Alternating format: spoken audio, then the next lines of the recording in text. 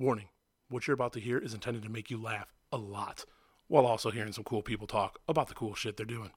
If you're easily offended or just can't take a joke, then you should turn this off right now. Otherwise, turn this shit up and hang on. Welcome to the Get Up.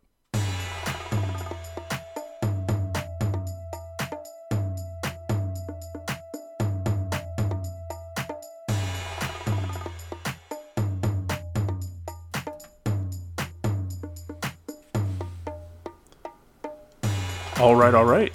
What's going on? My name is JP. Welcome to the Get Up Show. Just hanging out this week. Remember to follow us on, Facebook at the Get Up Show podcast. Follow, like, comment, subscribe, all that good stuff. We're on YouTube, iTunes, Google Play, Music, Spotify, pretty much everywhere. You can check us out on Instagram at the Get Up Show, or also on Twitter at the Get Up Show.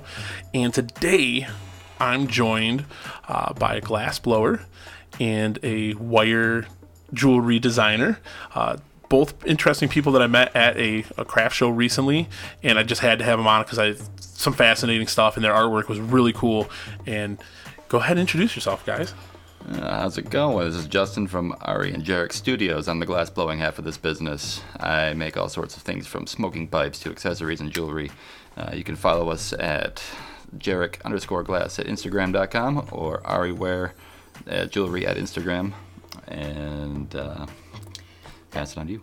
Hello, my name is Nadia Oblova. I'm with Ariware Jewelry, the half of the Ari and Jeric Studios that deals with specifically jewelry, wire wrapped stuff, stones, and cool collabs that we do together. Awesome. So my first question right off the bat. Glass blowing is like one of those things that's like the secret trade. Like you might know someone that does it, but like, how do they really get into that? And that's what I got to know. How the hell do you get into glass blowing? Like, that seems like one of those weird secret trades that, only a few people learn how to do. Like, I watch these crazy crafter videos, like metal turning and stuff, and they're making all this crazy shit that not everybody knows how to do, and that's what I feel like glass blowing is. 90% of the way to get into this is through an apprenticeship. To get an apprenticeship, you often have to know somebody in the industry. It's very selective. Back in the past, it was kind of an underground thing. Back when marijuana was highly illegal, it was also illegal to paraphernalia on you. Thus, you wouldn't really want your own personal name to be associated to the product as well. So you kind of lived in underground, you worked in your garage or a studio with a few like-minded fellows, and you just got your product out there as best as you could without getting pinched. So, back in the past, the 90s, the early 2000s, glass started becoming a little more popular. People started getting more on the hype people with the crazy names like Coil and this and that. But back in the day, it was a lot harder to get in. Nowadays, you can kind of like look on Instagram, follow all these hype glass blowers, and you can say, hey, I live in your area. It'd be cool to smoke with you and hang out, see what we can have made, yada, yada, yada. I just kind of want to jump in and see what you do. You hang out with them for a few weeks, and eventually, hey, jump on my torch. I want to see what you can do. Well, then you get a little excited, and you jump in, and you make this big piece of crap, and you're super pumped about what you just made. Because you just made a piece of glass. Exactly. It's like, holy crap, I've never manipulated this thing. It's like magic. What am I doing? There's this giant flame in front of me. But it's a lot easier to get into it now. It's not as underground as it used to be. People are starting to do it with their own straight names to it, and you just have fun with it. It's great. So how long have you been doing that? On and off for about 7 years. Accentuating the on and off. It's very hard to get a steady glass blowing gig going because when you first start off, again, you're making poop. It's not easy, but you're going to be proud of what you make. To get into a point where you can actually sell at is, for most people, it's about a year in. That's like solid hardcore work, but you're also doing it with a job behind you. You're trying to get in on the off hours and do what you can. To get really good at it, it's just pure grind. You gotta sweat, bleed, and be tedious with it. Holy crap, I failed over and over again, but I'm starting to get this great product that I'm developing. And people are gonna think it's garbage at first. They're gonna try to lowball you, and you're gonna be disappointed and discouraged. Especially if you're starting off, right? Like, it's that you're not a no name, or I'm assuming it's you said selective, so it's a pretty tight-knit group of people that blow, so I could see that, right? Like, you're a newcomer to the scene. Like, constantly being compared to these hype glass blowers in the magazines as well when you're just starting off, because you're looking at these people and they're pulling off these $1,000 rigs that are all beautiful, and they got these stripes that are straight lines, and you can see every little bit of detail, and then you look at what you just made, and it's kind of like a blob. I wouldn't have thought of that. or it's got some misshapenness to it. It doesn't quite look right. So you try to achieve that. You try not to bite on other people's styles, but you want to create something on all your own, to create your own style, so you Right. can stand out within this industry. that's And what then people yeah. are going to start to like, oh, I know that piece where that came from. That came from that Jeric Glass dude. I've only seen him in a couple shops, but he's starting to get more popular. I'm Right. starting to like this stuff. Oh, I'm following him on Instagram. Holy crap, what did he just make? I want that thing. So it starts to build up on top of that. But you go. And eventually you start building up a client list. You get wholesalers. You start doing these fairs, and you start meeting people like you. And Right. you start doing all this cool stuff like the podcasts. And Right. eventually your hype starts. Definitely. You Thanks start gaining more for coming on. more infamy. So thank you for having us. Yeah, no problem. And then, so the jewelry, the wire jewelry. How long have you been doing all that? And yeah, just what's the whole story on it? Because it was pretty interesting. It was cool. The different things that you're doing, the pop tabs, the Monster Energy tabs, those were pretty cool too. Go ahead. Oh, that's what pretty much I started as easy techniques, and I've started that about 14 years ago, back in high school. I've started the metals class, and I really liked all the techniques. The studio that we were working with provided us with so many different... Table makes a lot of noise. Sorry. No problem. But yeah, you have the studio with all sorts of tools that you could possibly imagine having. And then you get out in the world and you don't have that studio anymore because you graduated from high school and the tools are so expensive. So you start picking and choosing, well, what can I afford and what can I do? And that's what attracted me to wire wrapping, is all I really need is my 3 sets of pliers and the materials I work with. Everything else could be done anywhere as long as I actually can sit down and spread my tools. And as you said, the pop tabs, that's Yeah, I mean, pretty that was much... like a genius repurposing. It looked really cool. They looked cool, they matched the wires in my Yeah. collection, and it just made sense to make them. And that's kind of how you start, is those simple techniques, is how do you connect the part A to part B and make a full product. But then you start finding more and more techniques. Sometimes you buy a book, sometimes you find a little video on YouTube or a little tutorial on Facebook, and you just keep adding different styles, different techniques until you make something of your art that's completely unique. So where do you get all the wire? Like, there's obviously some kind of craft wire that you could get. Is that what you're getting? And then can you get it like in different anodized colors and all that stuff? Because I think I've seen pieces like that before, right? So Yeah. where do you get all of the things that you incorporate in? The anodized and enameled copper I usually get from Joann's and Hobby Lobby, depending on what colors they are providing at the current moment. It's honestly like collect them all Pokemon. You stop at 6 or 8 different stores and eventually you have the complete rainbow. And then if you're trying to work with more expensive materials, per se sterling silver and gold, your best bet is to get an internet and go with Rio Grande, as Gotcha. they've You got it You all. gotta find the different sources. How often do you work with those, like with the gold and the silver, and do those present like different? Because I mean, isn't silk gold is supposed to be real soft, right? So like, does it present different obstacles compared to working with the other wires? When I started off with copper, and overall there's certain things that you gotta watch out for, as how many times you bend your wire before it's gonna snap on you. How can you bend it to actually be able to straighten out if you make a mistake? And that what was the fear with switching over to sterling silver and gold, is the metals are so much softer, so you would expect that they would break on you a lot sooner. But because they're softer, you can actually get away with a lot more. A little more because they're not as brittle. Exactly. Wow. Okay. You would think, I would think the opposite, right? It's gonna break. You're gonna screw it up a lot easier. It seems like the harder the metal is, the harder it is to work with it, because it's harder to bend, Right. and it's easier to snap. And then the softer it gets, the more it actually wants to work with you and cooperate and bend in the ways that you want it to bend. Now, what's the price difference? Is like as far as like the materials, right? Because like you figure like the normal craft wire is gonna be some kind of mixture of metal or something. It's not like a straight just single one kind of metal, but like the gold and the silver, those ones, I mean, there's obviously going to be a price hike with the material. Like, is it significant, or is it only just like a couple dollars because you're just talking about like thin gold wire? Well, copper by far is the cheapest. It's comes with different styles of color, but overall it seems to be about the same price no matter which color I get, if the copper is treated or not. Sterling silver seems to be more of the medium expense. It's not that much more expensive than copper, but the prices that you can charge for it are significantly higher. Just because it's right. And then gold is a lot more expensive. Most of us tend to work with gold-filled wire for that particular purpose. Really? So it's a hollow core wire with gold in the inside, so it has like the...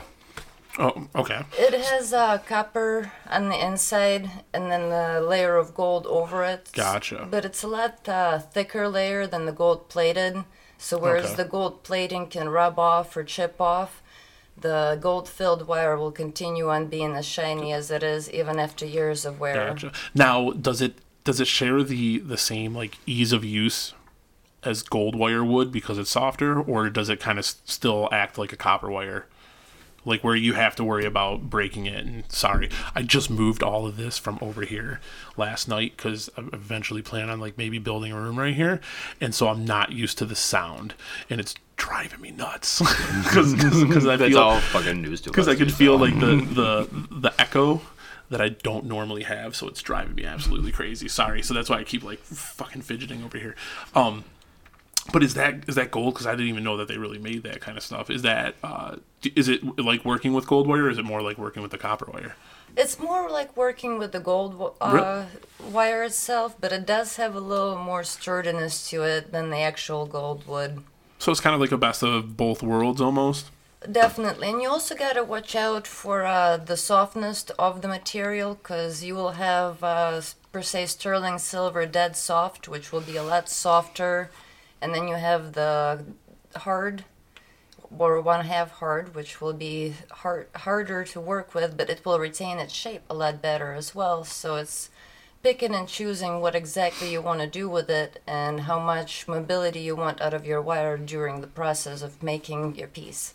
Have you guys always been like this creative, like hands-on, having to make stuff? Because I mean, it's time consuming, right? Like it's got to be something that you're dedicated to, right? But like, at what point did it get there? Like, were you always just creative growing up and everything, or was it just kind of like oh shit, this just caught me? Or no, I've always kind of had like an innate fascination with glass blowers since I was a little kid. But overall, once I got the opportunity to get in, I jumped into it. But I mean, one way or another, I've always been tinkering with something or other. I mean, whether it just be crayon, some wood, or metal, but having found glass, it's the closest thing to magic I can find. So, so like, I'm a big nerd. So when it comes down to it, and you said your tools were just like pliers, right? Yep. So what does it take to glass blow? insanity. I know there's a heat source. So like every time I think of glass blowing, I'm thinking of like the big oven where they're sticking it in there and they're spinning it and then they're pulling it out and they're shaping it and then they're putting it back in there and a big like furnace thing. That's the extreme side of glass blowing. That's and your I've soft also glass. seen like where they got like a little torch right here. They're doing. That's what I do. Okay. Yep. That's the difference between most glasses. People don't understand that is there's mainly two different kinds that we run with nowadays. One we call soft glass. It works in the 100 or 95 to 107 COE coefficient of expansion. And we can get fun with these. We can get fun with these words.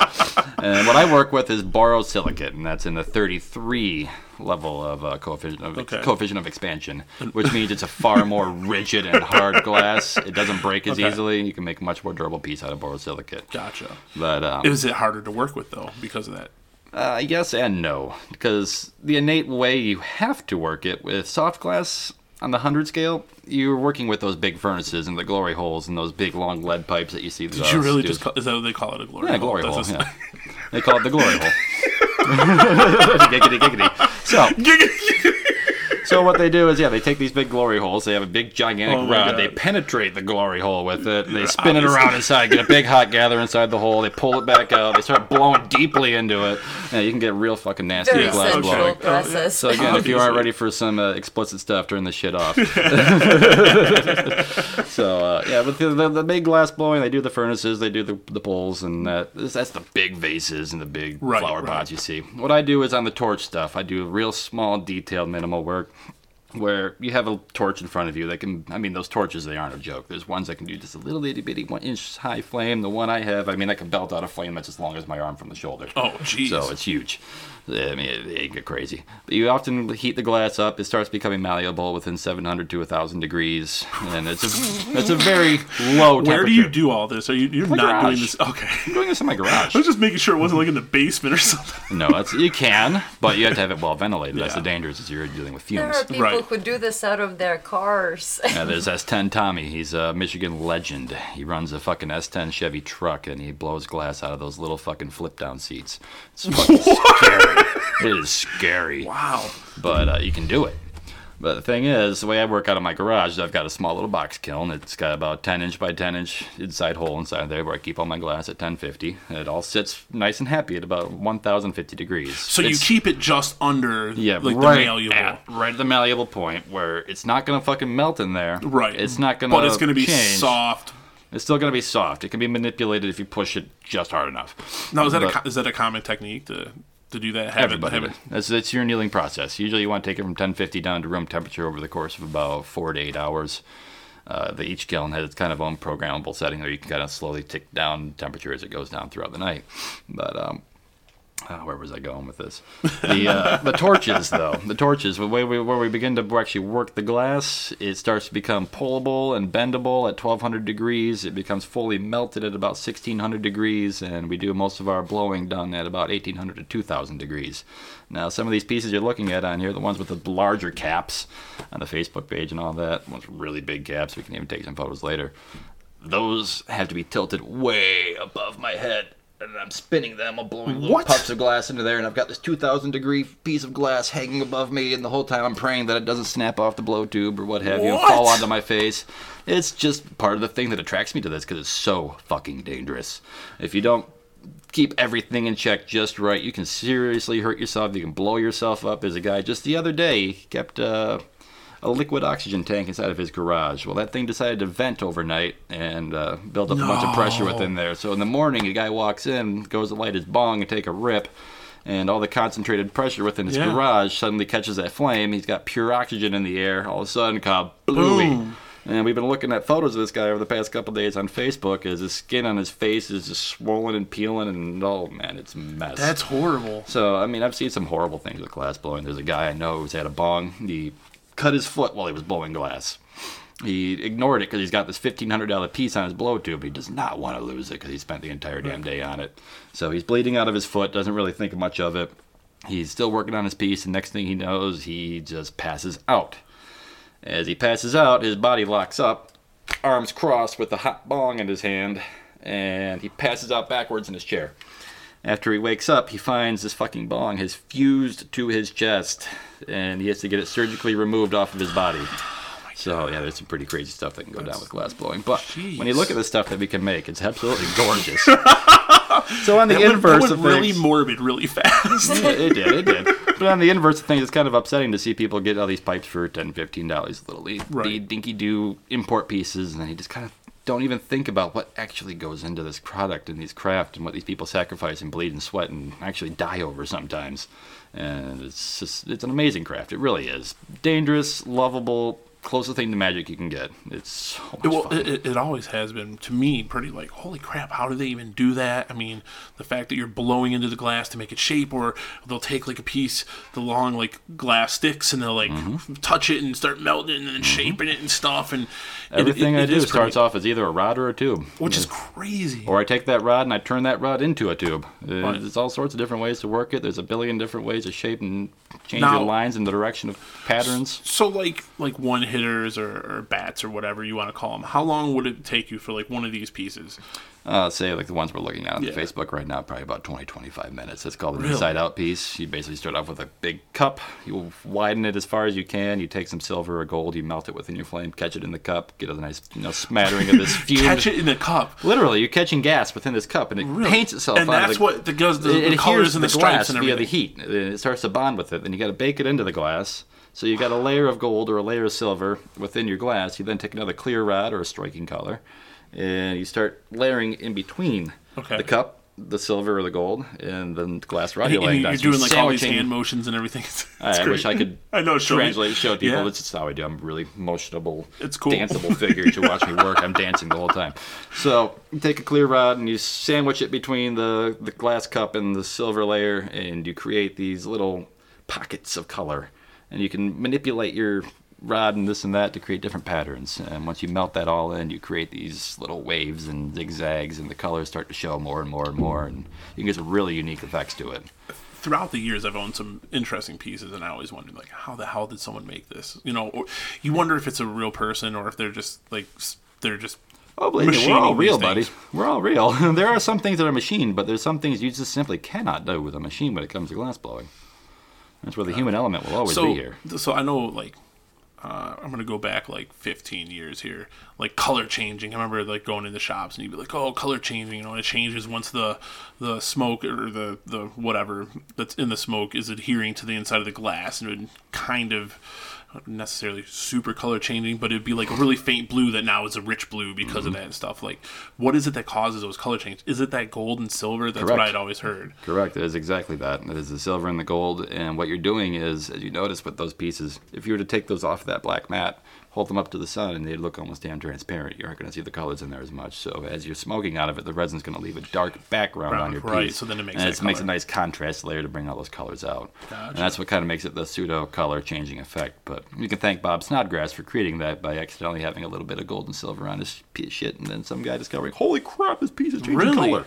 Yeah, and then it just became then it just became an industry norm, huh? Mm-hmm. Yeah, he was such a badass dude. He shared his knowledge with everybody in the time that he knew, and it just kind of became a next new industry thing. Now, all the different colors aren't all from silver and gold, right? Like there's a handful of different things in there, from cadmium to manganese, but the primary ones are silver and gold. We get the most range of effects off of there. Really? Some of the rods we use are imbued with it pre-loaded in there.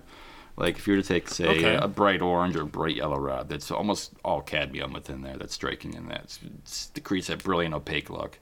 A lot of the other colors I work with are transparent, so it's basically a clear that is imbued with a gold or a silver within it that then strikes out as you apply different heat levels to it. You can kind of encourage those gold and silver crystals to come to the surface of the glass and create different levels of vibrancy within it. It's literally magic. and like adding the color, like that's just different colored rods. Yeah. Now, is that again layeration effects? Just a different element that's in the glass, basically, that's causing that white or that blue or something? Yeah, some of them are even just different levels of saturation of the gold and silver within really? them. Yep, there's like Silver Strike 1 through 5. If you were to take Silver Strike 1, it's going to be a really soft blue. But if you take Silver Strike 5, it's going to be dark midnight striking. It's not going to be as bright and colorful and playful as number 1, but you're going to still get different effects. And if you play them together, holy crap, you're not playing with a whole different realm of things to do. So. Yeah, it's crazy to see all the different patterns and seeing like where it looks like it's a thick glass, but then there's stuff going on in between the layers. Like, is that just all blowing air in or spinning or like what? The only reason we blow air into it is to actually maintain the shape and expand it in certain points. It just comes down to the shaping. Everything else comes down to keeping everything even, which is where the blowing comes into. But you want to keep it even, and you want to keep everything just flowing just right. So different thicknesses of glass, I mean, whether it's thin or thick, it makes a difference to it in the long run. But for like a normal bowl or a pipe, how long does that take usually? If those little ones are like 20 minutes, you said? Yeah, about 15, 20 minutes, yeah. So you can bust out a decent amount pretty quickly? The average piece I work on nowadays, it takes me about 45 minutes to an hour, but, I mean, they're jam-packed full of stuff. I mean, And are they pipes like this, or are those like more bongs and stuff like that? I still mostly stick with dry pipes. There's a few pieces of equipment I'm still missing, because it goes back into the whole, you need a little bit of insanity to start glass blowing as well, because of just how fucking expensive it can get. I mean, just the starter kit, you're going to be expecting to drop $1,500 to $2,000 just to get started. Gotcha. I mean, if you're buying a brand new kiln, that's going to be $1,000. If you're going to buy it, if you're going to buy it used, Yeah, Right, you're going to be able to find a deal. 400 to 500, maybe $800 if you're going to get a cheap one. The one I got is like about $800, and it works me great. But I'm ready for an upgrade. I need something bigger. The torch. You definitely get creative. Again, I got my torch for a used price. It's probably 50 years old. That thing is hella old, but it is the most true and lovable torch. It is cranky, but it fucking rocks. And I got that for about $750. If you were to get it new, it's about $1,500. Oh, you made some sweet swords. Price of glass, on the other hand, that can go anywhere from 10 cents a pound for like clear glass to about 150 for a pound for some of these really high-end, sparkly, bright, vibrant colors. If it's brand new and it's got some rare earth elements within it, you can expect to shell out a pretty penny before you've even worked it. You've dumped $150 into that piece. And then if you fuck it up. And then if you fuck it up, yeah. That's, again, it comes into the whole level of gambling and insanity of glassblowing. Like, okay, you got to hedge your bet. Okay, I'm going to put $150 into this piece, hope that it works, and at the end of it, I might be able to sell it for $400. But you've also, again, like I said, you got to take every tiny step along your journey to make sure that once you get that grand piece, you can make it without fucking it up. Because even after you've pulled that piece off, you still got to sit through the kiln. It's still got to make it through the whole. And you said the kiln annealing process incrementally decreases the temperature over time. to harden it up, so it's not like too rapid. Yep, exactly. If it's too rapid, what does that make it shocks the glass. Because think of the surface of the glass as smooth, freshly cut field of grass, and you like it to be. It wants to be nice and even. Now, when you start getting all those little hairs and weeds popping up and this and that, it kind of doesn't look right. Glass feels the same way when its molecular structure isn't smooth. It wants to be bonded, nice and even, thick, even, everything. So when you have different levels of seals where the one level side of the glass is thicker than the other, you've got a stress point on there. And from that stress point, even though it looks kind of clean from your view, the glass doesn't feel fucking nice at all. So while you're sitting it in the kiln and you're working on your next piece and it's sitting there at 1,000 degrees and you're happily working away and away and away, and all of a sudden you hear ding, just a little itty bitty thing. You can always hear it almost no matter where you are.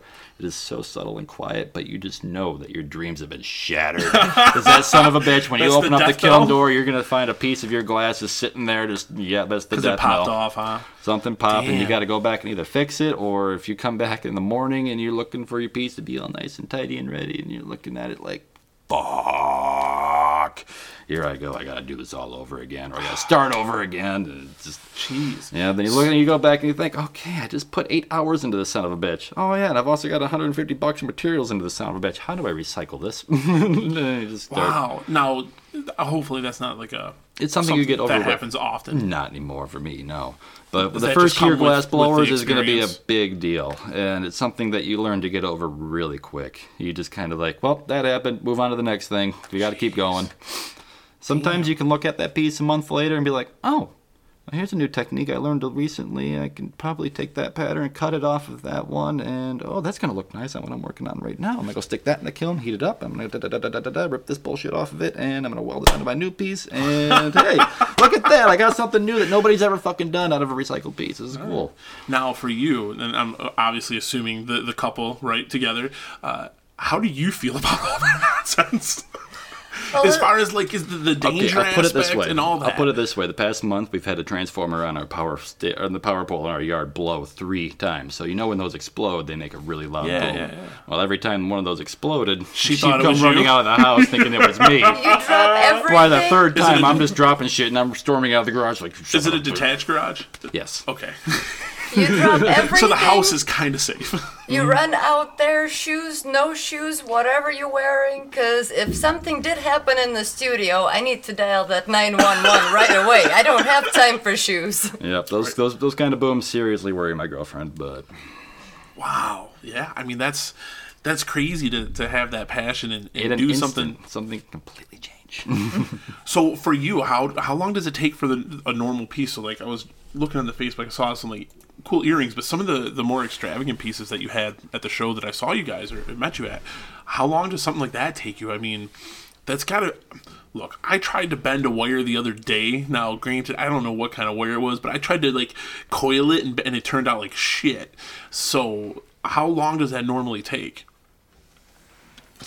It usually takes, honestly, it's all about what piece you're going to make and how much work you're going to into it. I tend to stick to pieces that are about an hour to 4 hours of work. But sometimes you have pieces that take you 16, 18 hours, and sometimes you have an easy pieces, like the ones I sell for $3 to $5, that only take you about 5 minutes to complete. It honestly all depends of how much detail you want to put into it. Gotcha. So, what do you find yourself doing the most of? Like the ones that are quick and a little bit cheaper, or the ones that are a little more elaborate and that you charge a higher price for? The most of what I work on are artistic pieces that I try to entice people into even looking at my page with. But sometimes you do have to kind of go back and... Sorry. I'm trying to type complicating Instagram. things. Yeah, I'm trying to type Instagram, and it's doing Instagram. I mean, the faster the better. I mean, that might be the next big thing. Right? I even lost where we were. I'm so sorry. Oh, no problem. I just wanted to... That's the joy of podcasts, is kind of, free flows. Oops, we're on this now. All right. I got to move this to the small monitor so I can see what the hell I'm doing. Yeah, I was just trying to look up your Instagram page so we can see more of your... That's where we keep most of our recent work, is on the Instagram. Is that what you've been doing? It's the most popular platform for the artistic community at the moment, as far as we know, and we tend to get most of our traffic through that. So we tend to post all of our newest and hottest, latest, and brightest pieces on Instagrams. And Instagram has really picked up as a platform for people. Like, a lot more people have an Instagram over... It's the difference, like, where Facebook has got the more personal, nosy, you can find out anything you want about somebody. The Instagram is more of a portfolio. It's kind of a thing that works better for an artist. Like, here's what I got. This is what I'm about. If you like what I got, you can send me a message, and we can go from there. Right. But beyond that, you're not really going to be able to bother me with your boogers, because... I don't want you stalking me on Facebook, so here's my Instagram. It's just, here's my portfolio. Yeah, I like the like how you're doing all these like stars and everything. That's crazy. And I really liked the pieces that you guys did together. Like, I'm assuming because there was glass in them, that it was, you guys pairing the two things together to create one piece was really cool. Yeah. The keys. I really like the keys that you did too.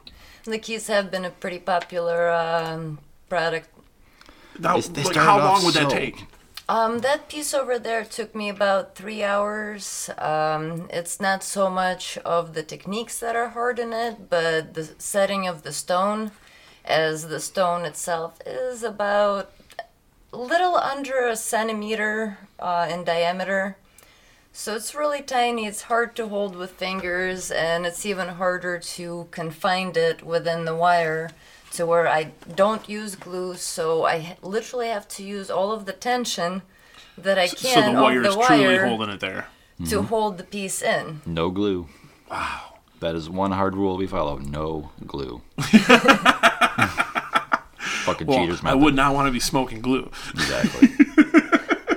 And it goes back to what I was talking to you outside with the whole fucking Chinese bong and the fucking vinyl colors they bake onto these things that then flake off and people so breathe talk this about shit. that. Some of the problems with obtaining the materials that you guys use. Like, you were specifically talking about the glass, and if there's anything else that, like, any obstacles that you guys come across. So you were talking about the cheaper glass pieces being in stores, but also waves and waves of imports. People can go to an import dealer, like say 8 miles. They can go in there and they can buy with $100, and they can walk out with almost 100 fucking pieces they go throw into their store. Whereas you approach me, you're gonna maybe walk away with 3 because my wholesale level is honestly 1,000-fold of what they're selling them for. But my also level of work and guarantee that these pieces aren't gonna break is that much greater as well. The general thing with imports is you can look at one of these little pipes, and the way you judge if it's an import or not is you look inside of the bowl, and you look at the teeny tiny little hole inside of the bowl. And with an import pipe, it's almost guaranteed to be kind of hairy looking.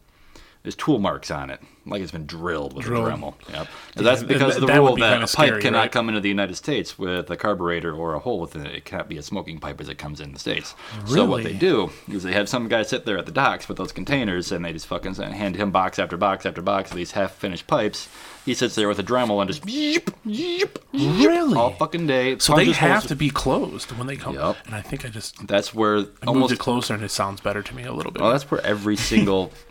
The problem with every import is that they will all break eventually because That's crazy. they punched a hole through the glass. Whereas Right. the way I do it with my flame. It's a clean, sealed hole where it's popped by flare. Well, I mean, obviously, drilling into something is going to cause minute little fractures and all that stuff. Wow. So when you think Never about knew that. smoking, you're putting your product in there, and then you're igniting it.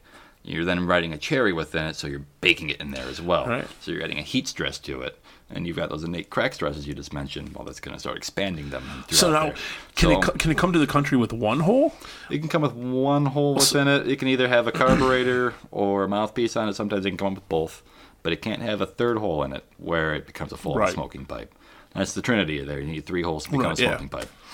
But, Wow. Well, you can have, say, a one-hitter where it's just a straight tube. Okay, you can Right. put your duber in there, a simple pack. But those are, again, same rule. Just drill a fucking hole through there. But they're at the same time, they're so much easier to manufacture. Here, it's just a quick little stick it in the flame, condense it, and pop, and on to the next one. It takes seconds to make one. Wow. Those little simple OG tubes you see in Yeah. every smoke shop, seconds. But, Really? Yep. So you can just bust through those, huh? If you have a lathe, which is a $15,000 minimum piece of equipment, you can have an entire tube, 5-foot length, run through your chuck, and you can just go through the motions and take your torch, heat it, next spot, 3 inches over, heat it, go 3 inches over, heat it, do it, and just continue it. Then you just take a wet saw and zip. In 5 minutes, you've got fucking 30 of these things done. Wow. Yeah. So but at the same time, you're looking to sell those things for $1. Right. Yeah. You're not looking for a huge profit on There's it. nothing artistic. It's just a simple, okay, well, here's your piece. You smoke it at a festival, throw it away when you're done, and it's disposable. Right. But I'm more on the artistic side of things. I try to express myself through grad You, class. you got some crazy looking pieces too, like some alien looking shit and stuff. Oh, yeah. I mean, I could even bring some of the latest and greatest in with me later on. We can take some photos of them if Oh, you want to okay. take care of them. But, All right. 'cause I don't even post these ones half the time. I'm so bad about posting on Instagram. Look, I am too, and like I have guests over, and then I always forget to take a photo. So then it's like I'm just putting my logo up for the image for the episode, or like for one of them, they each had their own kind of logos, so I merged them with mine or stuff like that. It's like so I always try to make sure I get a photo because that's part of the business, right? Like the using the social media to Branding. to help. Yeah, I mean it's completely changed the way things are done. I mean before you would have got your name out purely in stores, right? So like only reaching that local market level of people, whereas now you can post to Instagram and then anybody that follows like a hashtag that you throw up or Think about something it. Yeah, back can in come across your 2000, pieces. we didn't have MySpace, Facebook, and Instagram. So, yeah, glassblowing was way more underground, as I mentioned earlier. It was a lot harder to get your product out. So if you had a serious collector, they already knew who you were. They sought out your pieces, and they bought them. And if you were lucky enough to have a store carry your products, well, then you did. But that would left a lot of dinky-doo glass blowers out of business. But nowadays, like I said, it's a lot easier to connect with other glass blowers. You can become one a lot easier yourself. My particular story was I started off with a head shop. You know, we kind of stumbled into the industry that way. My mother's a medical marijuana patient. She needed to invest some money. We invested into a head shop. One thing happens to another. Next thing you know, we own the head shop. We run that for the next 4 years, and I start meeting all the local glass blowers within the area. They hang out with me, I hang out with them, I play on their equipment, and next thing I know, I'm buying all my own equipment. And I'm getting into this industry myself, and I'm getting bored with the head shop, and eventually I close that head shop and just go full on into glass blowing. So I've kind of gone on and off with it back and forth through there. Again. Like you said, over the 7 years. I've had several studios with multiple people. I've worked with other people, but over the years, I've also found that I don't really play well with others. I'd like to work by myself. It's Just do your own thing. And we're doing my own thing. My glass comes out a lot better when I don't have other people. This and that, do this, do that, do that. I want it this way. Well, no, I'm just going to do it my way, and it turns out great. And yeah, I'm going to do some more collabs with people. I've been working with another guy, finally kind of sticking my head out of the dirt. Like, hey, you want to come play? We're real close to each other. Yada, yada, yada. I'm a little lonely over here, but let's go. So we make some cool shit, but... And for you, this like the stones, like I'm looking at this one, is awesome. The 3-leaf clover with like hearts, and you got all those little stones in there, and you talked about like the tension, no glue. You talked about using the tension and no glue, so like How is that? I mean, is that tough to keep all those little stones in there? Those little stones have a little hole through them. Oh, so that sneaky. is easy. Okay. It's sneaky. the ones that don't have holes or any grooves that are a lot harder to keep in because there's nothing to grab onto. There is no that little hole to put your wire through. There is no groove to tighten the wire around. It's just your techniques and what you can do with it. No, these ones are cool too. And one of the crazy things of what you do is like you're working on such a small scale. Like your pictures, you know, it's obviously a close up, and those are actually way smaller. So do you use like a magnifying glass or anything when you're doing all this, or are you just sitting there watching TV, just making stuff, or how's that process go for you? No magnifying glass. Luckily, I have pretty good eyesight so far. So working with just my eyes. Good lighting really helps. That way you can see the shadows and the light in between your wire. You can see if your wire is laying straight or if it has a little divot and now you got a little crack in between. Another thing that really helps is kind of muscle memory, I guess you call it. Some pieces that I make, when I make the shape, I'm constantly looking at it. But when I start wrapping around the base, around the shape, a lot of it is muscle memory, and I don't even look. Sometimes I'll be sitting in front of the TV watching the TV show while my hands are and you're just doing their it own like thing. like someone knitting or something. Pretty much. Okay. It all depends on the technique and how much detail you need to be paying attention to. Now, like, how many, like, solid techniques are there? Because, like, I'm looking at these keys, and, like, I see some that are, like you got this cool one, and I'm going to step away from the mic a little bit for a second. But, like, you got, like, the zigzag, and then you got, like, this one filled with the red, which, I mean, clear, it looks like it's just straight up the middle, but then all of these designs, like, in the key, the head of the key, if you will, whatever, like, the part that you hold on to, like, those all have some kind of intricate design, whether there's one with a heart, and then there's the crazy rings and like all kinds of how do you do that? like is that all different techniques, or do you have to like go, okay, how do I make this shape, or do you already just know how to do those things? In a way, it's all the same, at least the ones you're looking at, it's all the same technique. It's just a different variation of how many bases do I wrap around, how many reps I do before I switch up to a different, amount of bases. And in all honesty, the more base wires you have, the more out of this world with the possibilities you can get to. Because you can see even in the 4 base that I have in front of you, there is that many variations. Now I was working on a piece last night that had 6 bases.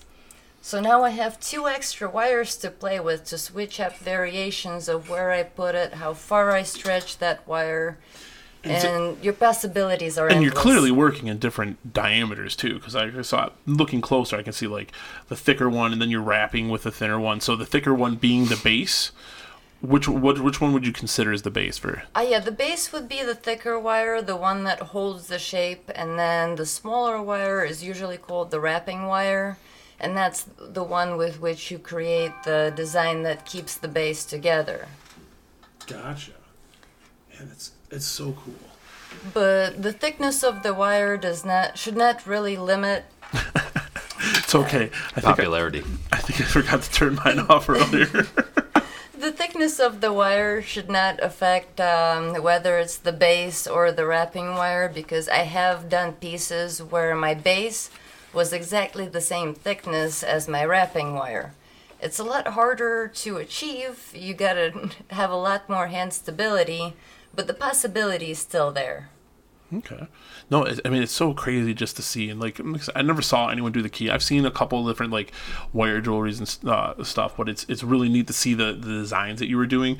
The ones that look like dream catchers were really cool, and I think that was some of the ones that I saw that you guys had mixed kind of together were some of those more elaborate dream catcher ones, like this arm bracelet thing.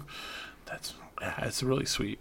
And I mean, something like that, like, is that something that's super time consuming, especially with all those wraps, right? Like, because you're wrapping it tight. You're not like those got to be tight right next to each other, spirals. And Yep.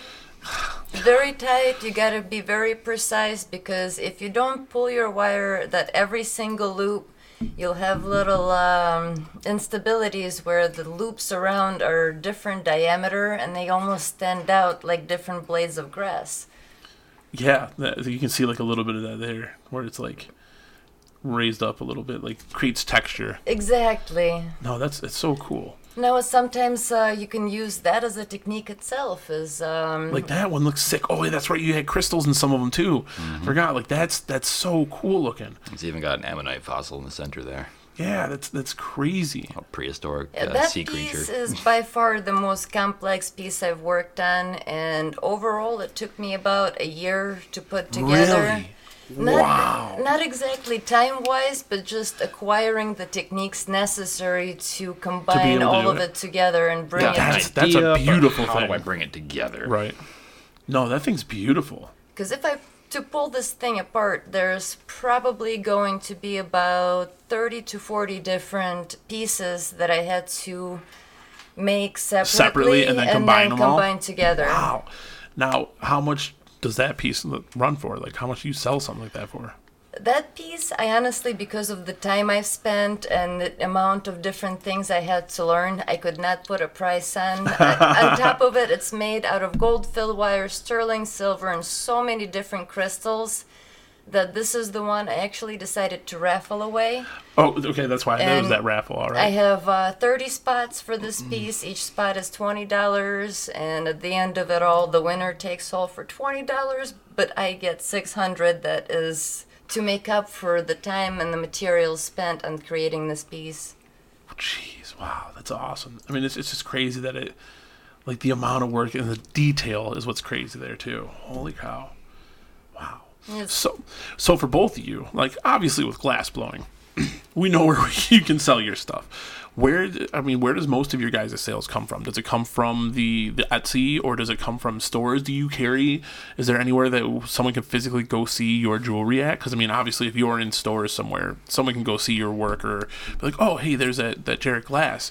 What's your guys' strategy for doing all that, selling all your pieces? Like, Currently, we're mostly within the wholesale market, selling to shops. Okay. But we're starting to get our gear back into the festivals again. This is finally finished our first full year of losing the jobs with the man. So we're fully independent doing our jewelry and art and surviving off of it. Managed to make a full year off of it, but it took the full year to establish a good wholesale client list of people who will consistently buy from us, and we're trying to schedule as many fairs and individual little get-togethers where we can get as many people as possible to contact with us to do all the networking and see and expose themselves to our work and buy it. And As a jeweler, it's a little bit harder to get yourself out in the store because most of the stores who do want to carry your product, they want to get it on consignment. And when you're constantly renewing your inventory, when your pieces don't sit in your box for more than 2 or 3 months at the most, doing a consignment, it's pretty much insane because you end up having 40 different stores between whom you go back and forth, and eventually you have to draw a line. Either you work with just a few consignment stores and you take that gamble of putting up a piece in their store for a month or two where you know you might be able to sell it a lot faster. Right.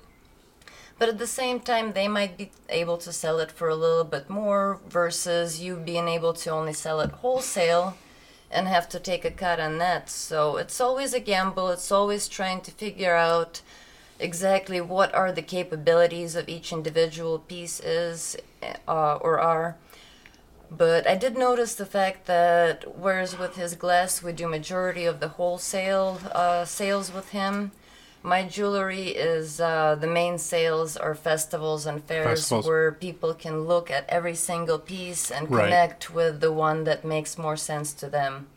Now, do you get into the same stores that you go to? Like, you're able to? So sometimes. Not every single one's going to want to pick her up, unfortunately, because a lot of them don't carry jewelry. Some of them do, but they haven't carried wire wrap jewelry. And they're unsure of how it's going to go in their store. That's why they try to throw the consignment thing at us. Gotcha. And we kind of go poo-poo to that. But you know how it goes. But there's also stores that do purchase from me and do not purchase from Justin. Oh, yeah. And honestly, it's your research, which stores you go to, and once again, your capabilities for your product. Are they going to do well at the store you're looking at, or is it even worth going there to Right. begin with? So like what my girlfriend does, she makes leather earrings too. Like she cuts out the leather and all that stuff. Right? You get the vinyl cutter and all that stuff, and she does T-shirts, and she, like I said, the pot heads and all the stuff that she makes. And one of the things she did is at the craft mall, it's like so much a month for the space. You can put all your stuff in there, and then they give you tags and you tag everything. So then you don't even have to be there to sell it. If someone comes and they like it, they just take it to the counter, and then they buy it, and then you can check your account. They cut you a check every 2 weeks, whatever. So that's one way. Like she tries to get her stuff out there where she doesn't have to be present for it too. You're also taking a big right, cut on and that. but then it's also there's not the cut's not too bad, actually. It's actually not too bad. It's insane how some of these bigger booths there are in business, because like how much we pay for the one spot that she has, and her stuff's a little edgier, and it's an antique kind of craft mall. There's some other craft stuff, like some people make some other jewelry, or they sell these little clay things they make, but there's some huge ones that it's like, I don't know who's buying that stuff, but they're there. It's crazy. But it's kind of cool because it's like hands off. You don't have to be there. She just goes and switches stuff around, fills inventory when something sells, all that kind of stuff. So it's there's so many different avenues. And that's why it's a good have you thought about doing started. something like that instead of having the consignment issue where you can create your own space? Or With the consignment, it always different. Some store owners want to just get your product and they'll display it, they'll set it up. The cut also varies store to store. There are certain stores where you can, as you say, rent a space or a shelf. Sometimes they'll do the shelves and stuff too, yeah. But once again, if you have 2 or 3 of those stores, it's constantly making enough to stock those stores.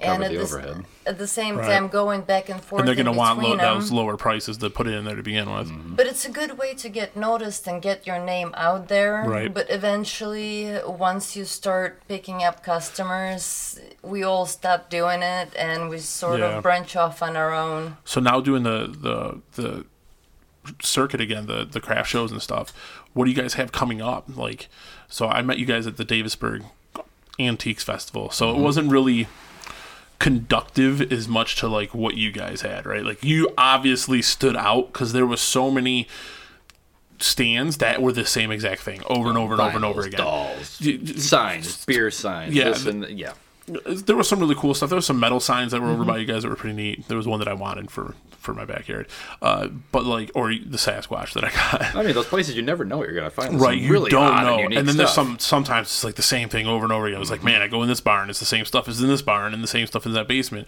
Which I swear is to cool. God, if I see another glass boot, I'm gonna kick somebody. Or like the fact that like it's just some of this stuff just looks like someone just went and bought stuff and then or held on to it for a year. They're just clearing out their house. It's crazy, right? But it's antiques.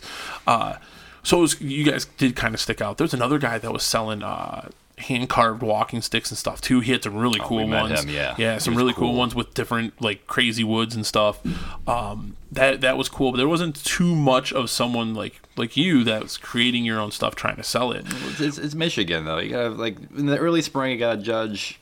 Okay, how many people are going to come out? What's the weather going to be like? Very unpredictable for April and May. Yeah. What are they going to be looking for? What are they going to be looking for? It's all a gamble. But the thing with Davisburg is it's a very cheap show to get into. What's it?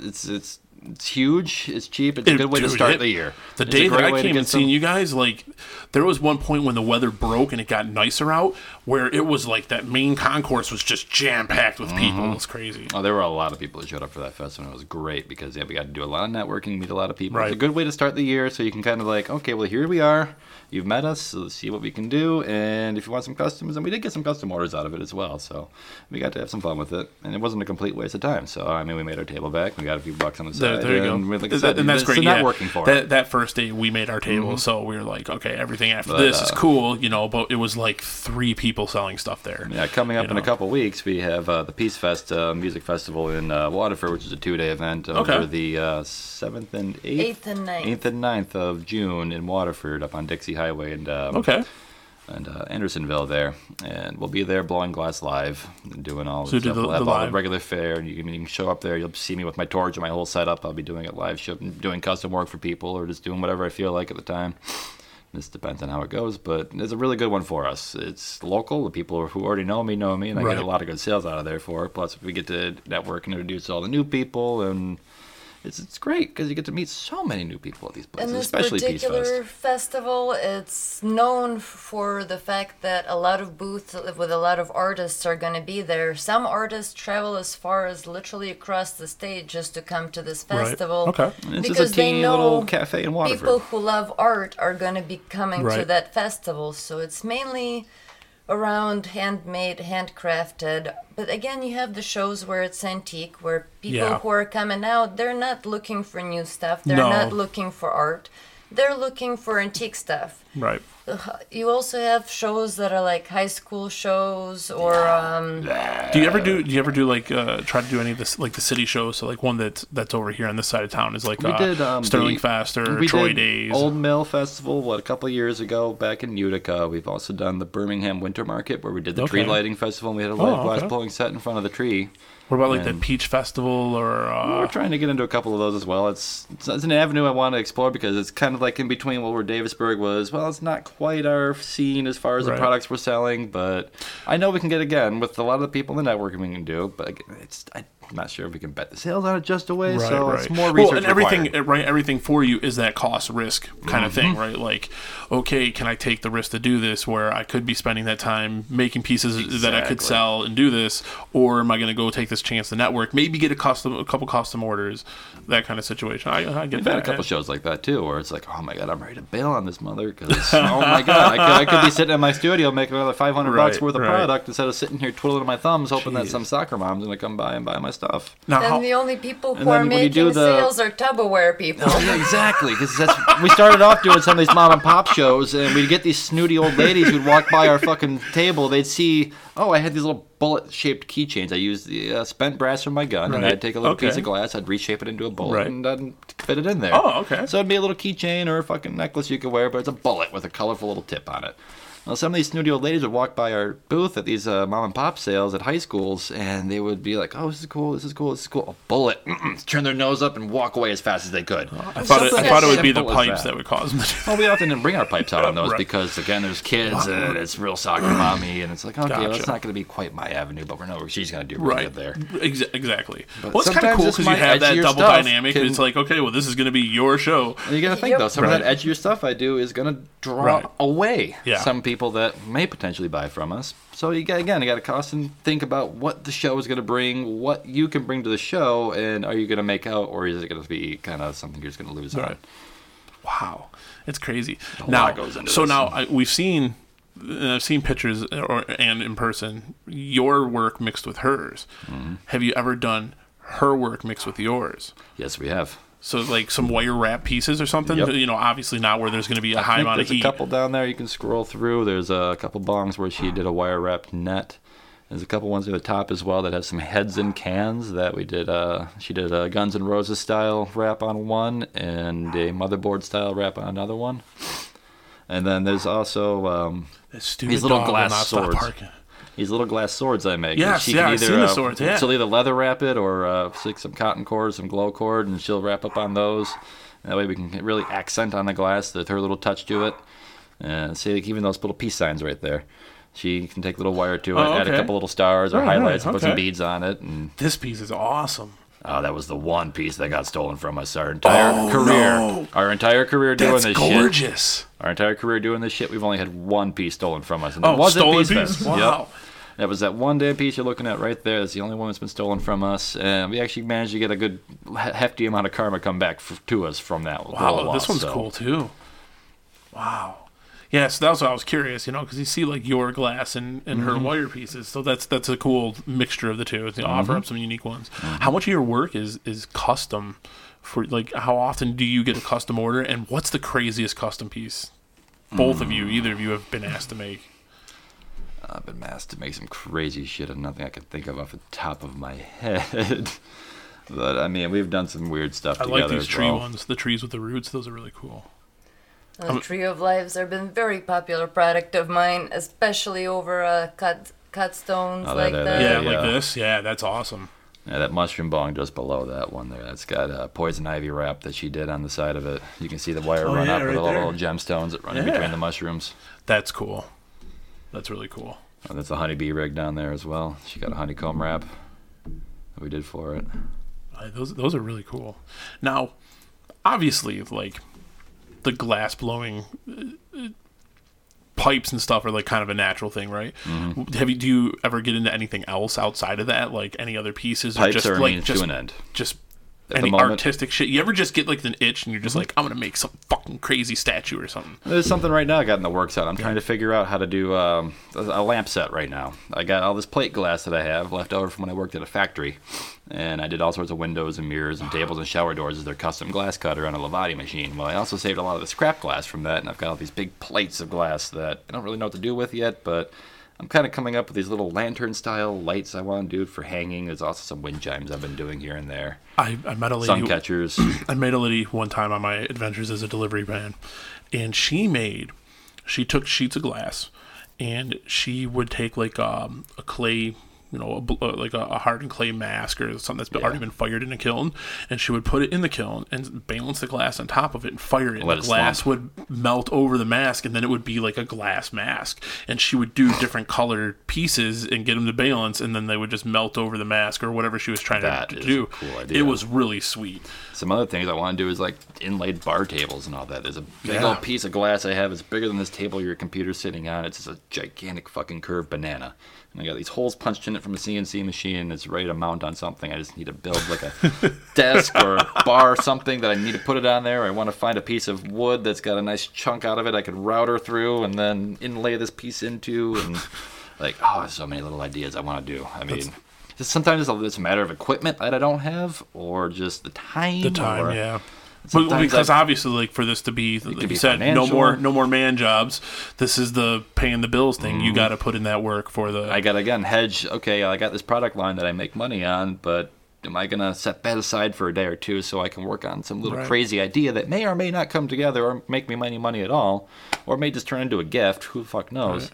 Do I want to do that, or I just want to continue my grind and keep doing what I know how to do best? Now, are you guys daily working on this stuff? Like, are you filling orders like pretty consistently, or the custom orders they come in either it's like comes in waves or it's very sparse, or even just the commercial like pumping them out to go sell them. I mean, we're working every day. Yeah. Either you're making customs or you're making production pieces for future shows, sometimes or you're out there selling them. Yep. In fact, I have to yell at him to take a day off here and there.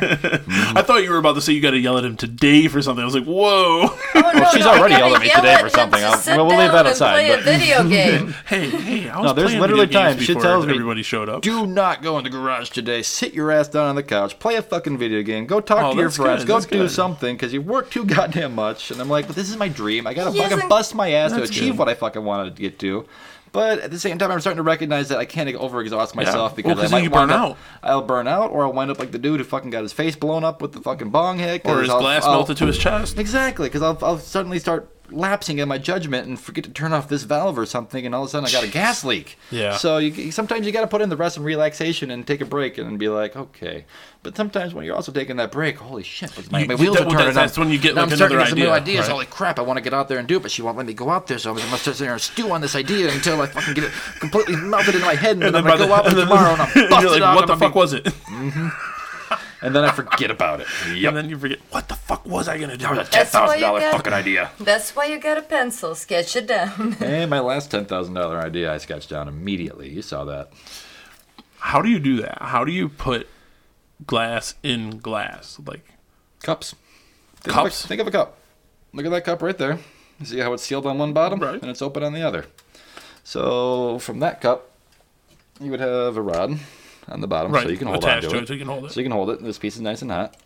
You then have, like, say your artistic bee or the heads in a can. Like, I've got some zombies that I put in heads in these little cans and shit. You then take that little mounted piece, ready to go. It's got a little seal ready to open up and go and melt onto the wall of the piece. You've got a little hole you pop on the one side, and you then insert your piece inside of here without touching any walls. If it touches the walls, it's going to adhere, right? It's going to adhere and tag, and it's going to create a stress point. And 90% of the time, that kind of little itty-bitty tag can't be welded off or fixed just right. It's going to break. damn. So you got to bring it in just right. You got to bring it in hot, and if it does touch, it will adhere. And you got to get in just right. You got to do a seal, weld it on from the outside, weld it in from the inside, and then you got to go in. You got to do a third seal on that seal you've already sealed, and to make it a triple seal. So you've got an incredibly thick wad of glass right on the edge here that you're trying to thin out and get to the even little spots. And adhering stuff inside of glass is incredibly difficult. And it's kind of one of the new hype things to do nowadays, where a lot of people, seen a lot of price pieces tag like for that. these are oh yeah, they're crazy too. Yeah, but I've seen a lot of like stuff inside of stuff inside of stuff, and it's like, holy crap, how are you doing that? Unless you started off in a studio with like 10 other glass blowers who are doing strictly that, and you're watching them and trying that own work, you're not going to be able to pull that off within your first year or several years. I mean, like if you're like me, where you just kind of bebop around and experiment, and this and that looks good. I like that one right there. It just looks like garbage to me compared to what I pulled off later on. I mean, I love the wire wrap. The wire wrap alone on that piece is worth more than that fucking bong. Do you do that a lot? You guys go back and look at like your earlier pieces You and be like, have oh no my fucking God, idea what was I fucking thinking. Are you kidding me? I thought that was cool a year ago, and I'm like, dude, I wouldn't even fucking buy that. What was I thinking? Well, like that wolf I showed you, I was like, it was funny. We're at Davisburg, and I just kept staring at that wolf, and my girlfriend's like, you're ridiculous over there. I'm like, I can't believe I made that. Like, I'm pretty impressed at how good that looked. So I get it, but then there's other things. If you go over to my Instagram page, there's a Sherlock I pulled off the other day that I'm incredibly proud of. And if you can notice, that's cool. It's the one right in the middle, though. If you notice what's cool about that one. Oh, no way. It goes through itself. Yes, wow. It does. It's a fucking penetrating donut right there. Wow, that does look cool. Yep, I had to form a donut, get the inner walls of that donut just right without tagging either the inside or the outside wall. Yeah. I then had to create a diameter tube with a hook on the end wide enough to go through there without contacting, and then weld it in from the bottom. And then keep it from tagging on itself. And I had some divot that I had to fight on it as well, which gave me a real scare because if that mouthpiece tags on either side of the donut, again, it's going to adhere, and you're going to lose your piece. So, wow. And then all these are just adding on bubbles at the end, right? Just tapping little things. Yeah, little accents. You can see there's even a little opal on there in the very top. It's kind of hard to see, but there's a little opal gemstone inside of there. Yeah. Okay. And that kind of goes into the other stuff that you can play with that's not glass. That can be encased into glass. But again, it has to go back to the coefficient of expansion thing I mentioned earlier. This guy's got boogers coming out of his nose. Yeah, it's my booger homie, blind in one eye, and he's got boogers coming down his mouth and lip. That one's bizarre. Yeah, he's just about like a little inch-long bubble cap for your rig there. You know, there's Marvin the Martian. Did you engrave that? I engraved that with a Dremel onto one of my knife blade pipes. All right. So you're even mixing it up with that. Mm-hmm. Now it's cold work and hot work. Wow. There's 100 different things you can do. Have you ever done that? Have you ever dremeled and fucked it up? Yes. It's very, very easy to do. I got my start on that with the glass factory. Fucking every time I had to do a shower door, I had to engrave a fucking serial number into a corner of it. So I kind of got my control with the Dremel down with those, having to write numbers out over and over and over again on them.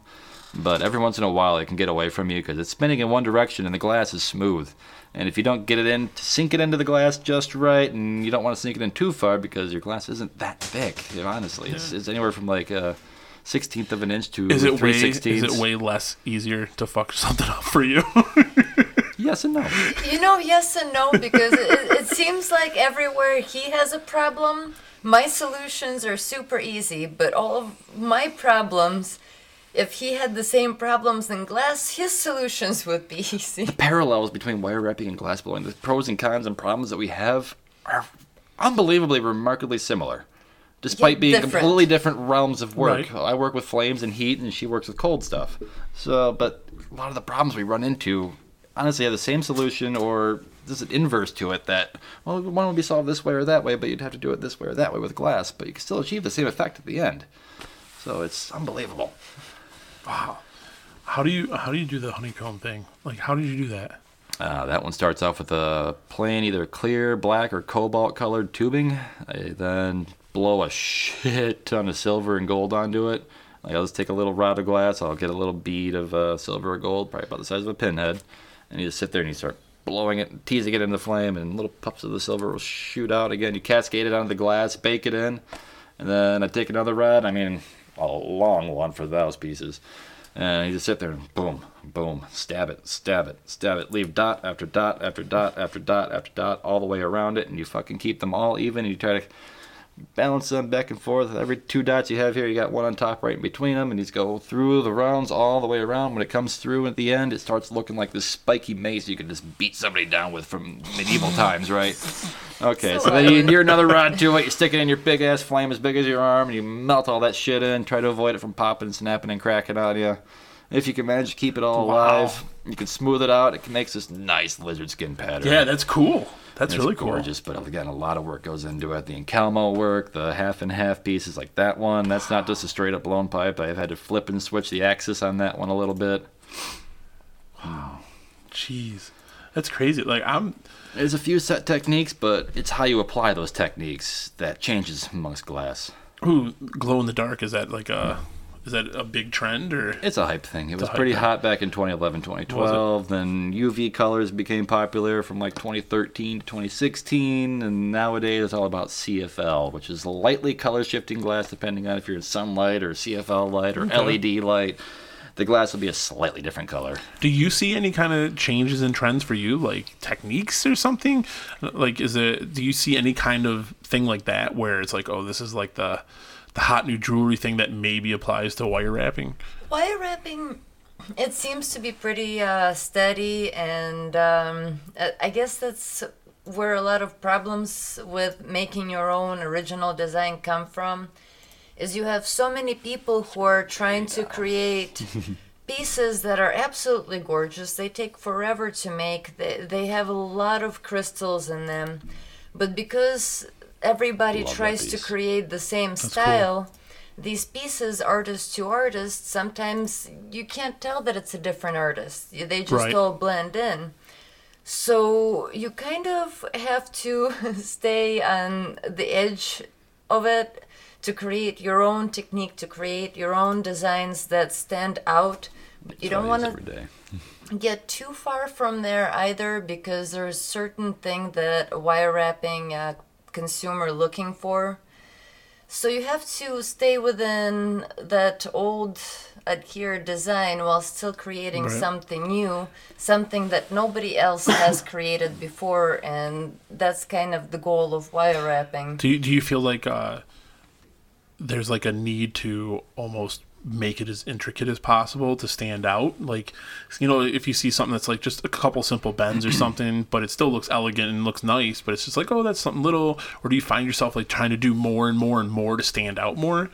And honestly, it all depends, and the more I see artists nowadays, the more I see of that exact thing, as so many people try to fit in so much in their pieces that they do forget that negative space sometimes look good. It looks too busy if you start putting too much into it. You don't So have it's to overkill. overload Definitely. the piece. You have to balance it between the simplicity and the detail. Because once you go too far on one spectrum or the other, the piece just doesn't quite look right anymore. How much does weight play into that? So like if you're making earrings or even a pendant, can feel too heavy. People that wear giant ones, I don't understand. But like, how much does that play into when you're designing or making a piece? Like, is that something that you're consciously thinking about, or like the materials you're using, or is it just kind of like, I'm just gonna make it? I think it honestly depends from the artist and the public that the artist is trying to reach, because I see a lot of wire wrapping artists who do try to create this huge, gaudy pieces, and they do sell for as much as they charge them for, because that's the public they're looking for. But if you're looking to reach an everyday person, they don't want that gaudy thing, nor they can afford it.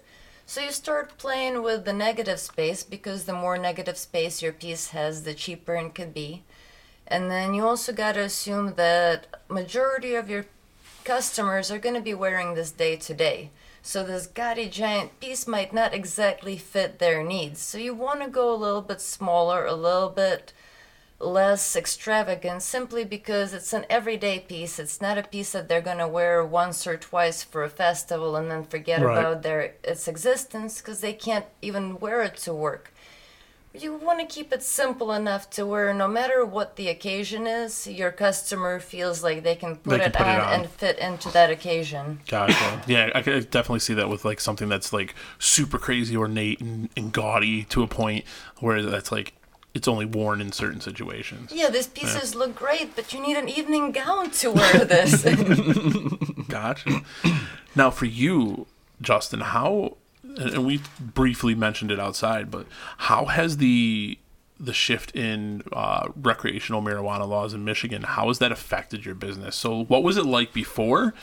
What was it like were you in business doing the glass blowing before the medicinal marijuana? No? Was it? No. Okay. I was post medicinal marijuana. That was 2008 law with Michigan. I got into the head shop business button back in 2011, 2012. Okay. I started with the pipes. But for the years previous, I mean, like I said, my mother was a medical marijuana patient, still is. I'm a medical marijuana patient myself because of my back, but we tried to keep a head shop going where we could provide affordable access to pieces and atmosphere where people aren't going to be wugged out like, oh, look at this long music. And so that's your older interesting. people aren't going to try to come in. You see the perspective from the other side, too, as the shop owner with people trying to sell you pieces. Mm-hmm. So you've got the view of both sides. I've got a double-edged sword there.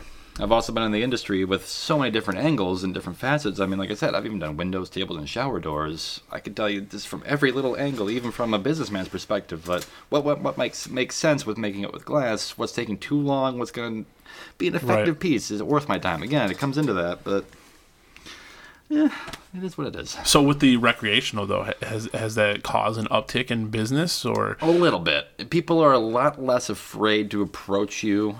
On top of that, say like at a festival, I'm more open to, we'll say like Peace Fest last year. We did a closed tent where I did 18 plus only. You got to show me your ID to come in to even look at the bulls. Right.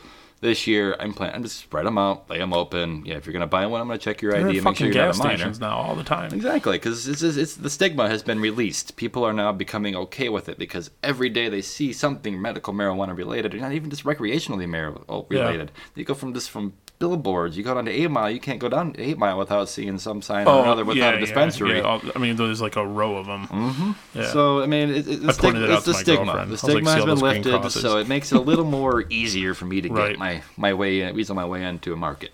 So it's positive. It's positive. Would you say for your business the rise of the vape pens and vaporizers in general, would you say that those have made an impact on your business where people are been a negative staying away from? Yes. I'm sorry. I support both. I have a glass piece stash. It's been a very negative thing for me as far as sales go. A couple shops, even when I called last week, he used to buy a crap ton of glass from me, but the past year or so, he's been switching primarily to vapes because that's where most of his money's been coming from. Right. And it's what's been in demand. I personally see it as a fad. Yes, it's going to help people in the long run quit smoking, or it's going to be a quick little cheap, non-smelly way to get your nicotine in. I'm proud of that. I like that. Go for it. But when it comes to like all the teenagers getting all their jewel pens and they're getting stuck on these damn things. I'm using, I mean, that is just a dry herb vape? Yeah, dry herb vape. And the only reason like for that is just ease of use, and the odor is less. That's where it comes into. If it's good for you, go for it. I condone it. Go for it. I'm not saying poo-poo on vapes that they're bad things, but with this uptake and rise of the youth where they're constantly going into gas stations and getting their jewel pens and they buy one every damn week and they're sucking them down before the battery's even fucking roaring out and they're out of e-juice and they're going on to get their next fix, I think it's going to be a fad in the long run. So a lot of their money is coming from these kids who are buying this There's a lot of studies now. I mean, they haveny metals and they haven't had them around long enough to actually get good studies and stuff, but they're starting to pop up where they're like, whoa, it's having, it might not be the same things that are in cigarette smoke, but there's other things also equally as dangerous. Like, where's your juice coming from? Is it an import from China? What crap did they pump into that? Is it the K2 scare again with the spice weed? Like, what's going on with this stuff? Is it going to be the next thalidomide? What's crazy with that is, like, once those vape pens, like, when people were buying the crazy batteries and blowing all this, like, there was all these vape companies, the liquids just popped up out of nowhere. Mm-hmm. And it was like, what is this? Some people were distilling them and doing them in the garage because it's just a nicotine flavor and flavor like juice and glycerin mix. People can sit there with a couple jugs and mix the shit in the garage and then sell fucking $100 worth of it to a store or whatever. They just put in some they haven't tested it, this or that. But at the same time, it was just a little hobby thing. But then eventually it grew, and now they're making these companies, and some of these people started making enough money to get big companies going. And Now they're starting to pump out this e-juice, and now it's becoming so saturated within the market. Which brand is which, and all that crap. There's fucking 10 different brands every week. And where are they all coming from? What Juul do they all seems to be the one consist that's outlasting the other ones that showed It's up. their I know marketing. some of this. It's I know their marketing. Some of the cigarette companies started their own ones too. I don't think like back in 2008 when Obama fucking got rid of all the flavored cigarettes and cloves and all Yeah. that shit, it became a lot harder to get that shit. It's again, I think it's because Juul is marketing more towards the youth, the 18 to 25 crowd. They want there that. was like a big thing They're where like some of the colorful, stores they're simple, were. they're small, they fit in your little purse pocket for the girls, and I mean, it's easy. I think weren't they changing it to where you can only get the tobacco flavors at stores, and then like any of the like flavored ones you have to go on the website to order. Mm-hmm. Crazy. That's It was crazy all to times. keep kids from getting to that shit. Yeah. So I mean, shoot everybody in the foot just to keep a few away from it. But that's again why I say Juul is kind of doing so well. What they're doing is they're marketing towards the right crowd for them. Where do you see? How do you see this? The medical, or not the medical? I mean, the recreational marijuana use. How do you see that playing out in the future? Like, do you think it's going to be just a short time before, like, nationally, like federally, it's legal? I read an interesting article. Federally, I believe it will be. I believe. So this is the first Memorial Day where in Michigan with the recreational, and it's funny because Lake Sinclair is considered that's federal. It's national Because it's a Great Lake that's national waters, where the inland lakes are Michigan lakes. So they were saying same rules as like alcohol. Like they're treating cabins on boats as your private property where you can smoke. So like if you go below deck, you can smoke. But like if you're out and someone can see you, then that's public, and then you can get in trouble. But they said same thing with county parks too. I mean, a DNR ranger is still going to stop you and give you some trouble because you're smoking in a national park. Yeah. On the federal level, it's still illegal. But Right. I've also again heard lots of little news articles and this and that. That Trump and Congress are playing with the idea of legalizing it federally across the board. I'm not entirely sure on where it's going with that. I haven't done all my research on it, but I've been seeing some positive notes towards it. Do you think that if that were to happen, if it were to go federally legal, do you think that like big tobacco would just cut like half their crops down and be I like, want to see it in the hands of the people. I I kind of obviously, like I kind of like the framework Michigan chose because it allows the average person to grow plants within their own backyard. Right. It kind of gives the power to the people, but at the same time, it's still got limits on it for each individual person. But at the same time, if you're a community and you're all keeping it going, everyone's going to be happy. But at the same time, they built the framework to allow for big pharma and the tobacco companies to get their big corporate steely claw hands into it. There's a couple rules where for transporting medical marijuana weed or what have you to a dispensary, you're going to need like a Garda armored truck to move that son of a bitch. I mean, that's going to cost you an unbelievable amount just to move it. I was looking into the Everything is seed to sale. It's the gotta medicinal commercial grow license. It's like $6,000 for the application or something. Yes. Like the just to apply or whatever, For a the dispensary. licensing fee or something. If you were to open a dispensary, it's $50,000 out of your pocket. That's crazy. You got to have somebody backing you. Is Right, What it is. yeah. So each time you look at a dispensary, who's backing it? If you looked along 8 Mile, there's a couple questionable ones. Yeah. It is what it is. It's just crazy. Well, but then also ones north of 8 Mile have been able to do all right, but other ones have like popped up and just been Well, in Oakland gone. County, it's been taboo. There's one I've heard recently that's in Wixom or what have you that's nearby, but everything they have is like $350, $400 ounces. Holy crap, it's unbelievable. Well, and that's And that's the other problem, right? Like the premium price, and that's why I think like if it became federally legal, that the big tobacco companies would just cut half their crops down. Start going because they already have the money, they already have the technology. I mean, they've been And growing. Stuff they for have forever. the branding and everything They ready have to go. Everything right. They have the They've been the preparing for this facilities to roll the pre-rolled cigarettes, like everything. They've got all that to just unleash it. But now I guess. So what is one of the things that they did like in California? There's a difference between the medicinal grade and then the recreational grade, right? Like There's gonna be literally limits, they yes. can't even be sold in the same place. They have to be Exactly. separated by a wall or It's something. just like pain medication. You have stuff that is Over the prescribed by a counter, right. doctor and stuff that is a lot weaker that you can buy yourself. And I think, honestly, with the whole legalization, you're going to see the same exact result as any other controlled substance. Because just like alcohol, because it's legal doesn't mean that you can be walking down the street drinking Right. an open can of alcohol. You have to keep it concealed. Yeah. And so with pot, you do the same thing. You can do it legally now, We have one but day a year to if do you it, do and it an while hour. you're driving, if you do it out in a kid's playground or by the school, you're still Wrong. going to see consequences Right. because it is not an okay place to do it. But you will see more places popping up like bars where it's okay to go in there. I was wondering They- if they- that's like, you get the cigar lounge, like that's They're coming, right? providing the safe space to medicate Right. within. Yeah. And again, for the next 5 years, your medical marijuana patients are still winning over your recreational. I mean, recreational or places where you can buy recreational don't even exist until 2020, 2021. So No, I thought that protections too. are in Like place. the lounges, like you see the hookah lounges or the cigar bars. The cigar bars are less. They're not as round as much anymore. The hookahs have definitely sprung up. I could totally see smoke lounges just popping up we where you already can just have go a smoke. few in this area. Is there? Yeah, I figured those would definitely be something that's gonna kind of take off a little bit.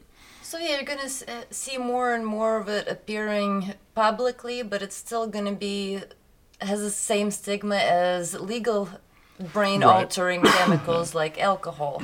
Do you see? I think it was it Washington? Another state was looking at decriminalizing or legalizing mushrooms.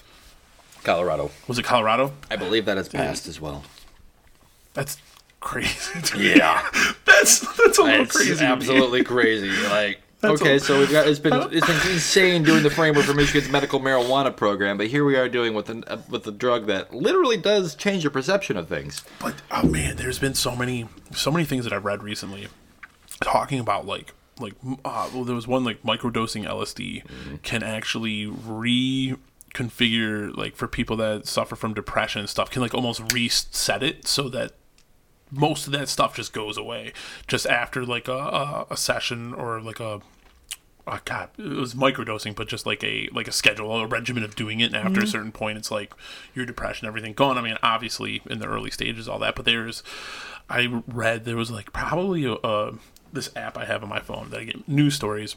There was an influx of articles like last month that was just all about mushrooms, like how they're looking in this and they're finding that it can do this. And do you think that the medical marijuana really opened those floodgates? Because I mean, it was pretty impressive, right? When you're seeing like, oh, this kid that has like 1,000 seizures a day and can't live a life, and then now they're taking CBD and they're okay. The more holistic Or methods better. have an actual purpose beyond just these incredible opioids where people are just overdosing and then becoming problematic and then becoming Right. a drain on society.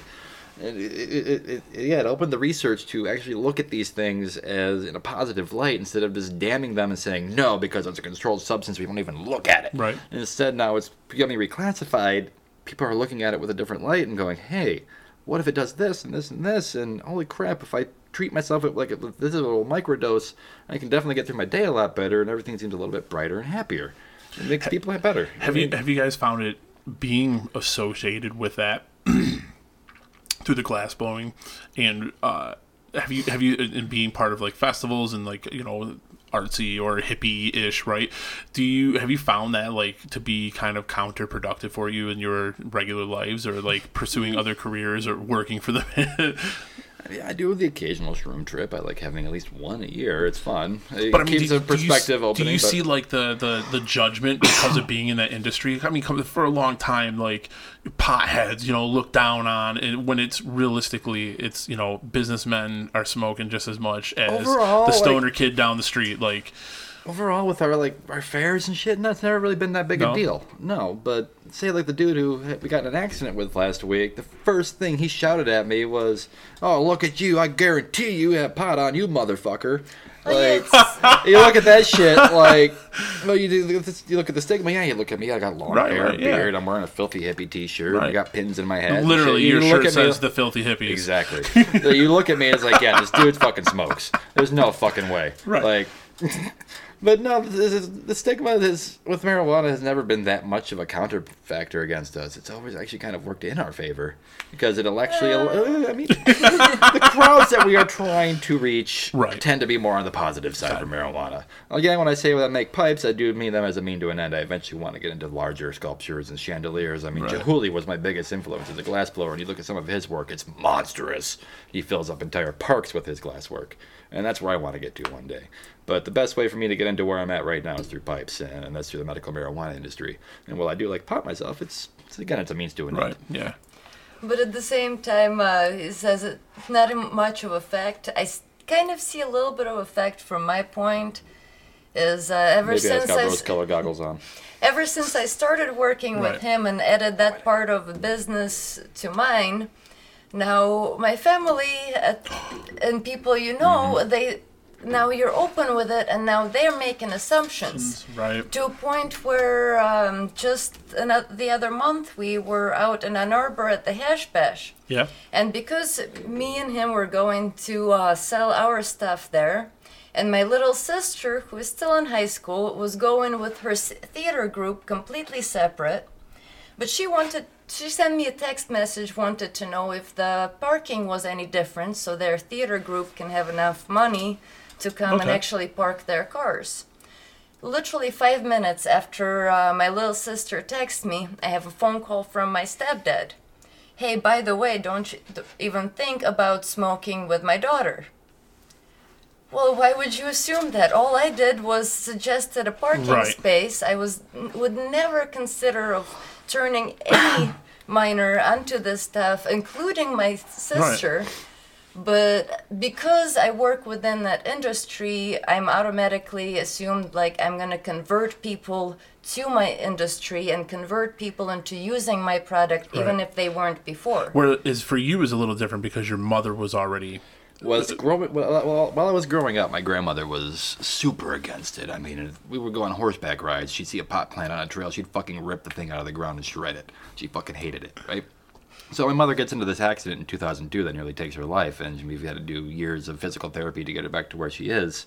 And after, like, say, fentanyl patches, and there was a recall, and she got dosed massively with fentanyl opioids, medical marijuana became the go-to thing for her. It relieves her pain, it keeps her functional. Right. It allows her to get through her day without having to get completely fucking whacked out of your mind on opiates just to fucking function.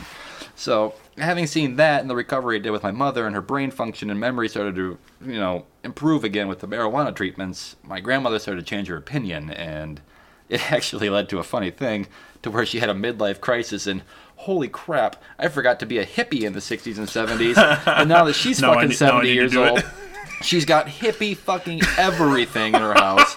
She's turned into like this guru, and I mean, just the other day, I came back to their house with a fucking bottle of CBD oil for them to see if Right. if it'll help them improve their sleep or what have you. Or my grandfather's fibrosis in his lungs to help him breathe a little Jeez. better. And it's like, okay, well, now I'm giving them medicine made from marijuana to a woman who 20 so years ago against it. was so against it. But isn't that just because there's such a, like, even my girlfriend, like, it's bizarre because she's tried it a couple times. We did brownies and she had a blast, but then, like, it's so ingrained in her and when she was younger that this is just this horrible thing you don't do, that it's just like she's like pissed off at herself for doing But the that. proof Like, is in the pudding. like, it's funny, like, for me and her, it was like, you can do that, but don't tell me. I don't want that you doing that anywhere, but you can do that. But no, now you can't. And then, like, when I bought my vaporizer, like, she went to the store with me, and, like, we went to a couple different stores, and, until I found one that I liked and was, like, looking at reviews and stuff. But it was just funny because then it's like, but I don't want that shit in the house. The proof is in the pudding. When they actually see the evidence that the stuff is great, it's not going to kill you, and that it's going to actually benefit you, and that you're breaking literally years of this fucking McCarthyism. But that's of what there fucking- is, right? There's this those red years scare and years of pot. and years. I mean, it's decades of. We've From the literally 30s, been yeah. engraved with misinformation, Right. and because of this misinformation, 2.5 people are generations scared. of people have Yeah. literally been indoctrinated to believe that this plant is horrible for you, Yeah. and at the same time, it just does nothing but help. It's nothing but help. It is bizarre. That's real crazy. Well, we're at an hour and a half already. Holy shit, that Yeah, flew by. right? It Yeah, you flew weren't by. kidding. No, I told you, like, once you get going and you just, it goes off on tangents and you start talking about stuff, like, you can just keep rolling. But we'll wrap up again. Justin, what is your Instagram? What do you got going on for your stuff? As would be Jeric_glass, J Eric. It's an amalgamation of my name, Justin Eric. So Jeric_glass at Instagram. And you can follow us through there, see all my latest and greatest pipes and the new smoking materials I'm playing with. Is there any stores that you're in? You can find me in a few in Ann Arbor, say Bongs and Thongs, Wild Side, Smoke Shop, they carry me. There's People's Choice and a couple other dispensaries down there that have a few of my products. About half of the Smokers Depots out in Howell. There's a couple in Fenton. You name it. I got a pretty good coverage of Southeast Michigan. Sounds like it. And I'm Nadia Oblova. You can find me at Instagram page at ariware_jewelry or Etsy, ariware.etsy.com for my shop. And thank you. yeah, no problem. And I'll make sure to put links for your guys' stuff there in the profile for the episode. Again, awesome meeting you. Thank you for coming on and talking about how you got into this stuff. We're more than happy. We can talk about this shit for hours. There's all sorts of little silly anecdotes and this and that. And yeah, this is fun. Awesome. And thank you very much for coming on. I really, really do appreciate it. Again, just like, sharing your passion and your stories, how you guys got into those things. Really, really enjoyed the conversation. Again, I'm JP. This is The Get Up. Make sure to listen, follow, like, comment, all that stuff on Facebook at The Get Up Show Podcast. You can follow us on Instagram and Twitter at The Get Up Show. Hey, I guess we're fucking done. That's the wrapping bell. And I don't even know where it is. Make sure to listen on iTunes, Scrambling. iTunes, Spotify, Meltdown. Google Play Music, YouTube, everything else. But again, this is The Get Up. Thanks. Thanks for listening to The Get Up. Make sure to check out thegetupshow.com for more information on this episode's guests. While you're there, check out other episodes, leave a comment, or if you'd like to be a guest on a future episode, shoot an email to contact@thegetupshow.com. Don't forget to follow, like, and share on Facebook at The Get Up Show Podcast. Follow on Instagram and Twitter at The Get Up Show, and subscribe to The Get Up YouTube channel. The Get Up is available on iTunes, Spotify, Stitcher Radio, Google Play Music, YouTube, and anywhere you listen to your favorite podcasts.